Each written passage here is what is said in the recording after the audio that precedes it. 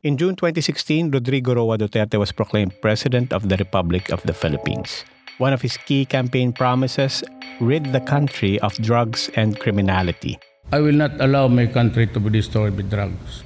One of the first things he did, put into place Oplan Tokhang.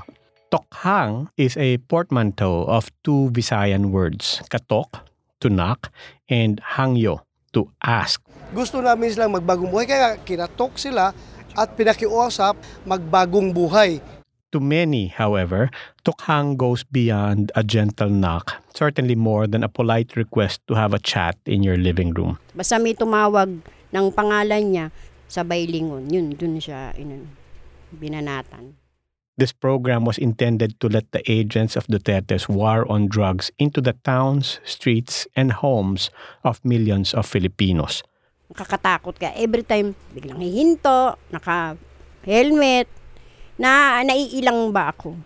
Once inside, whether allowed or forced, it would drive the dynamics of Philippine government and politics under Duterte, and it would change lives in drastic, jarring ways.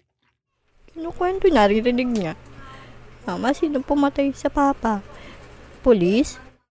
In this series, we check on President Duterte's still ongoing war on drugs. Specifically, we too do our own knocking and inquiring, our own katok and hangyo. What price are Filipinos willing to pay? It's like a new lease of life. Hindi lumampas sa 1%. Killings, murders. Either I destroy you or you destroy me. Kung kailan nagbago yung pamangkin ko, sa kanya patitirahin. We spoke with parents, spouses, their children, researchers, community workers, artists, statisticians, even government officials to ask, kumusta? How are you? What happened? How has it all been since those doors to Filipino homes opened or burst open? Walang collateral. Tokhang sa Tokhang, as we would say.